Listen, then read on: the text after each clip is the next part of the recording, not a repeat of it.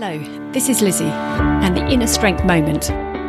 Time cues for stopping. Constraints are a gift. Whether time, resources, movement, we are then made to focus our minds on what really matters and what can be done with what we have, rather than thinking our world is our oyster and get overwhelmed with the options and relentlessly look for the thing or tool you feel will be better.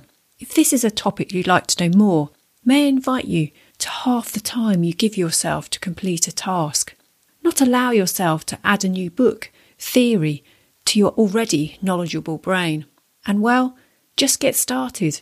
See what happens in the short time. Balance comes from limiting what you can play with. Some of these ideas I got from the Keyboard CEO course with David Hyatt and Mike Coulter.